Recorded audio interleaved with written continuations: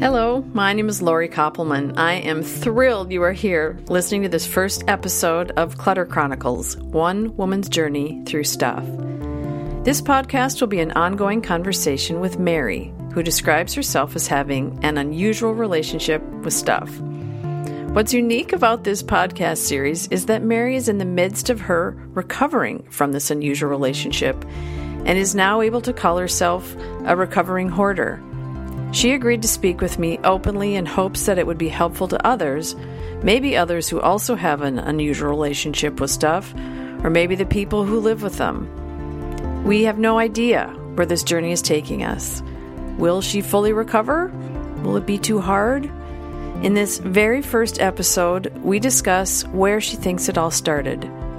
And if you're anything like me, you're going to be fascinated listening to Mary's story.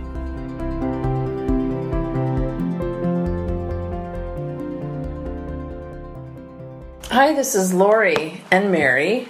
We're sitting at my dining room table on a rainy Tuesday in September, and we're doing this because we had an idea this summer. Mary reached out to me in June to thank me for some work we had done together when she was a client of mine at the Basilica, and we got together in July to chat, and we could not stop talking about clearing clutter and our interest in what the barriers are to that and all the work that Mary's been doing to get rid of things. And so that day we got this crazy idea that we were going to sit down together and record ourselves talking. And this is it. This is day one. We've been so excited to do this. We've been trying not to talk the rest of the summer so that we could capture some of what's been going on. So Mary, hello. Hello. I'm so glad you're here. So what I wanted to ask you first of all is, what do you call yourself when you think about things and stuff and clutter? What do you call yourself a hoarder? Is that a word that you use? It took me a long time to be able to admit that I was a hoarder. I think I used to call myself a pack rat or someone who liked stuff. Mm-hmm. But once I could really admit that I had this hoarding problem and recognize that it didn't define me, but that it's something I fight with, I could talk about it more openly. And now I like to call myself a recovering hoarder. Oh, I love that. What do you consider, what would you have the definition of hoarder in your brain be? Do you have a definition? I would say it's someone who has a unusual relationship with stuff. Somehow that stuff has been what's kind of kept them alive. Like maybe they've clung to it during some desperate times in their lives, and it's kind of been something that has given them just the ability to make it through the day. And so in my case, I would say that it's what kept me from going kind of nutty through some real terrible times in my life. And of course I didn't know that at the time, but in looking back I recognized that was what was kind of pulling me out of the darkness. But then what happens is you can have an unusual relationship, as in even a paper clip. If it's yours, if someone throws it out, it could destroy you. Where you feel everything you own is an extension of yourself. And so if someone looks at it as trash or puts it down, it's as if it's my own art project that they've taken apart. Oh, wow. Unusual relationship with stuff. I love that. Yeah. When do you think, I want to get some historical perspective from you a little bit. Were you like this when you were younger? I think... Or not like this. Did you have an unusual relationship with stuff? I think I always have. Yeah? There's also something, at least for me, where there's a unrealistic expectation. A good example is, I think I was like in first grade when I found out that paper was made from trees. And I love trees. And when I realized that paper was made from trees, I was horrified by that. And I remember thinking, any piece of paper I've ever used to honor those trees I've never thrown out. And I remember keeping piles of like my art projects or whatever I did in elementary school. And I did have an epiphany at a young age. I thought, I think I go to school for 12 years, and if I did this every day, where would I be? And I realized I had to throw out the paper. So I was still in a situation where I could think logically as a whatever-year-old, but I had the tendency. And it's kind of like overcompensating or feeling of guilt or feeling like the rest of the world doesn't see what I see kind of thing. So it was about basically grieving that we cut down trees and turn it into paper.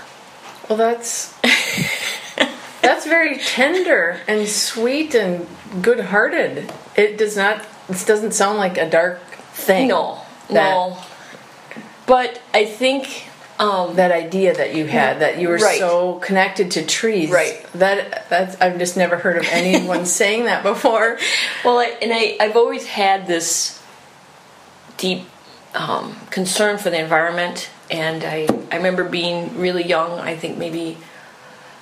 I remember probably as early as 5, we would have like appliances replaced in our house, and there's that time where you don't know what to do with the appliances. This is back when they didn't pick them up immediately, and you had to figure out what to do with them.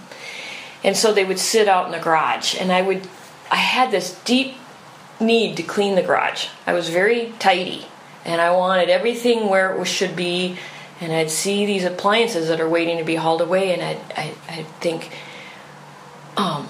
someday everything will be able to be recycled. I remember that all we had that we could recycle was newspaper and bottles, and cans were just starting to become. You had to determine if they're aluminum or steel or whatever. I'm going to jump in 1 second just to give some perspective. What year were you born? Give us some idea of 1968. Okay. So things were just starting to be recycled. Yep. When you were a young girl. Okay. Yep. So the reason why I bring all that up is there is, I think, a sensitivity in people who save things towards the idea that everything's you can throw anything away. Everything is supposed to be used once and tossed. And it usually goes in hand with being a creative person and wanting to use an item for not necessarily what it's intended, its original intention. And so you'll think about things in a different way. And I had this thing about if there was a lot of something, it was interesting to me, and if there was just one, it was interesting to me. So if I saw a bunch of cups that were a certain shape and it was unusual, I tended to keep those because of their uniqueness.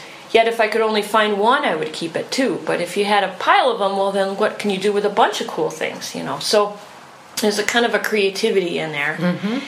And I would say that all these things are good, but then somehow in my childhood I had some kind of trauma, some kind of problem that made it all kind of go awry. So these aren't necessarily all bad things. Right. It's just that not being able to comprehend things that were happening to me when I was going through things. I would tend to cling to, like as a young child, I'd cling to stuffed animals. And as I got older, I got really into clothing and accessories. And it kind of became like a statement of who I am. And what's interesting is also a way to mask who you are. So this is what a cool person does, so I'm going to do that. This is going to hide whatever I'm feeling. And so it became kind of, how can I get the coolest stuff? And then it gets to a point where it's almost showing off. If I got cool stuff faster or better than everyone else, therefore I must be pretty cool. So I would say that where my hoarding got really off to a big start was the clothing and accessories and trying to dress in the latest outfits and trying to be on the edge of what people were wearing. And when is this in your life? How old are you at this point? I think it was junior high. Okay. When I think about it, and there's this pressure to have the right jeans and the right tennis shoes, and I never felt like I ever had those. Like, I remember being able to borrow my friend's Nike. Is it Nike or Nike? I don't know. But anyway, tennis shoes, and we had the red swoosh. And I felt so cool when I was wearing those shoes. But I knew there's no way I'd ever get my parents to buy me those. And they were pretty, logical. Why would you spend money on those when you already have tennis shoes, kind of thing? Right. So I learned different ways of standing out, I guess, to, again, mask what was going on. And I would borrow my mom's old clothes, and I'd start wearing vintage clothes, and I would mix them with new. And anyway, so that would lead to wanting to shop. In the beginning, I couldn't shop, but then when I started working, I'd say about 15, 16, I started having jobs. Right. I could start spending on things that I wanted to buy. Freedom, right? Your freedom. Yep. I remember there was a store in, I think it was over off of, I forget where it was, what the name of the area was, but it was called Glad Rags. And my mom loved it too, so we'd just go and we'd shop and, we'd see what kind of bargains you could get. And it was always, how many things could you buy? There's always that thing. It was never necessarily, I need a shirt, so therefore I'm going to go buy this shirt. It was, I have money, I'm going to go shopping. So it's kind of backwards. And so I enjoyed that. And I think I was pretty much under control until I got a little older, and my neighbors would have garage sales. And we kind of had this unwritten rule in our family that you don't buy used clothing. I don't know. I think I got it from my mom. It kind of irked her to buy used clothing. Were Glad Rags new clothes? Glad Rags was new. Oh, okay. Yep. I made up in my head that was a... I know. That's funny. I would love to find out who did that store, but it was new clothes. Okay. But I remember kind of following her rule, and then one day I go to this garage sale and I saw something really, really cute. And it was used, of course. And I thought, well, I could just buy this. I'll wash it. I'll get home and wash it immediately. Whatever she thought, I don't know. She just didn't like... It's something, I think, from growing up that she had a hard time with. You must be poor if you're buying... Right. Maybe that's what it was. Taking used clothes. Right. So I bought that, and I think I maybe did that a couple times. I don't know if this was in junior high. I'm guessing it's around junior high. And once it clicked that I could buy a really cute shirt, make it look like I'm as cool as the popular girls for 25 cents, I mean, it's like a no-brainer. So I started loving garage sales. But I didn't really start doing true garage sailing until years later. When I was grown up and out of college, that's when it got really bad. So I should back up. While I was in college, whenever there was a big test, I'd get on the bus and I'd go to Dayton's and go shopping. I forgot about that. But that was my way of soothing my anxiety. I didn't want to study. I thought I was going to fail. It was this anxiety about tests. And so I would just go shopping instead. And I would go to these sections in Dayton's where the things were like 97 cents. And I'd buy because they were cheap. Not necessarily the best thing for me. And so I guess the pattern is that more is more in my mind. The more I could get, the better. and I'll deal with it later how to make it fit. And so if I bought something for 99 cents that was, too large, I would take it home and I'd tweak it. Oh, so it wouldn't even necessarily have to fit. Right. Okay. And so there's a couple things going on with that. I was, trying to look cool, trying to pretend I'm someone I'm not, and then spending money not very logically, but in my mind it was. And if your whole purpose in life is to keep this facade that you're cool, then it's actually using the money wisely, right? Because you have to keep that up. Right, it's a full-time job. It is a full-time job. And then you have this anxiety on the side, or maybe not even on the side, I don't know, that helps the retail therapy that we hear is alive and well. Right. And all of us have done that for various reasons. Yeah. Yours was for tests. Was it for other things too? Oh, it was everything. But everything? I think what stands out was the test because it was such an absurd thing to do. I really needed to study. and it seemed like the more important the problem, the more likely I'd get on a bus and go to Dayton's. And it was just kind of a thing I did. And years later, I dated a guy who lived out of town, and whenever I'd put him on the plane, I'd go shopping. That was how I dealt with the anxiety of us being, separated, of him flying, of all those unknowns, feeling lonely, all that stuff. I'd just go shopping. So that was a pattern for, most of my life, was feel bad, go shopping. And I think I justified a lot of it because a lot of my shopping would be at estate sales or garage sales, so it was cheap, so you could buy more. And I remember I lived in a efficiency in Uptown, and I started a job in northeast Minneapolis, and a friend introduced me to estate sales. She's the one who showed me the ropes. And we joked that, she was the beginning and the end. Are you still friends? Yeah, we are. And she totally gets this. And her mom actually had like a resale shop I had heard about, and I was intrigued by that, but I hadn't entered that world yet.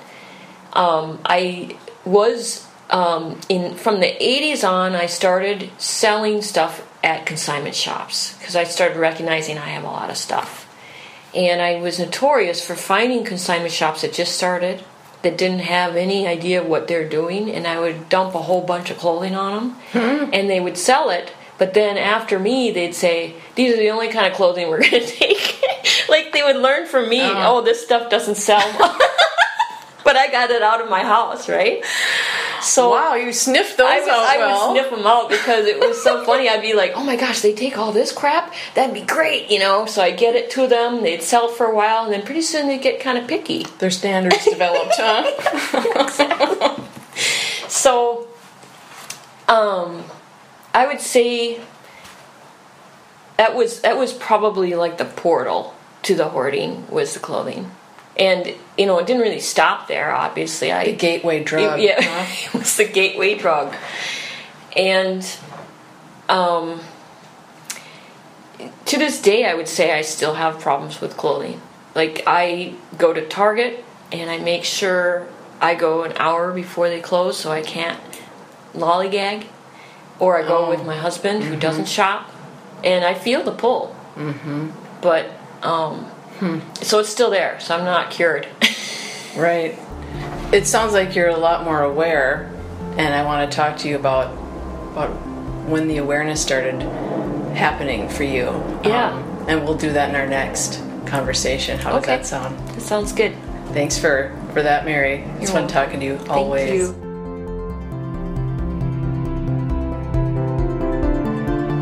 That ends today's Chronicle. This has been the first of many conversations with Mary about her unusual relationship with stuff. It's complicated. She didn't get here overnight, and unraveling the barriers takes time. I think she's funny, insightful, and has stories upon stories about her journey, and I'm smitten with her.